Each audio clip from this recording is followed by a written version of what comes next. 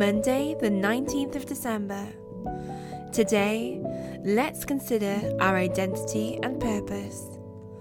1 Peter 4 verse 10 says, "Each of you should use whatever gift you have received to serve others as faithful stewards of God's grace in its various forms."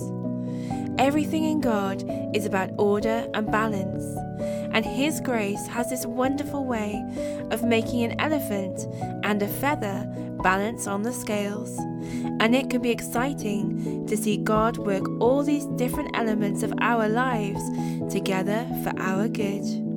Knowing who you are and having healthy identity can become selfish if we then don't use that to fulfill our purpose in life. In contrast, we can fulfill our purpose faithfully, but have no inner stability in the knowledge and assurance of who we are in Christ, because our identity has not been acknowledged. Of course, the goal is for both truths to be evident in our lives, where we know who we are and we use that to facilitate our purpose.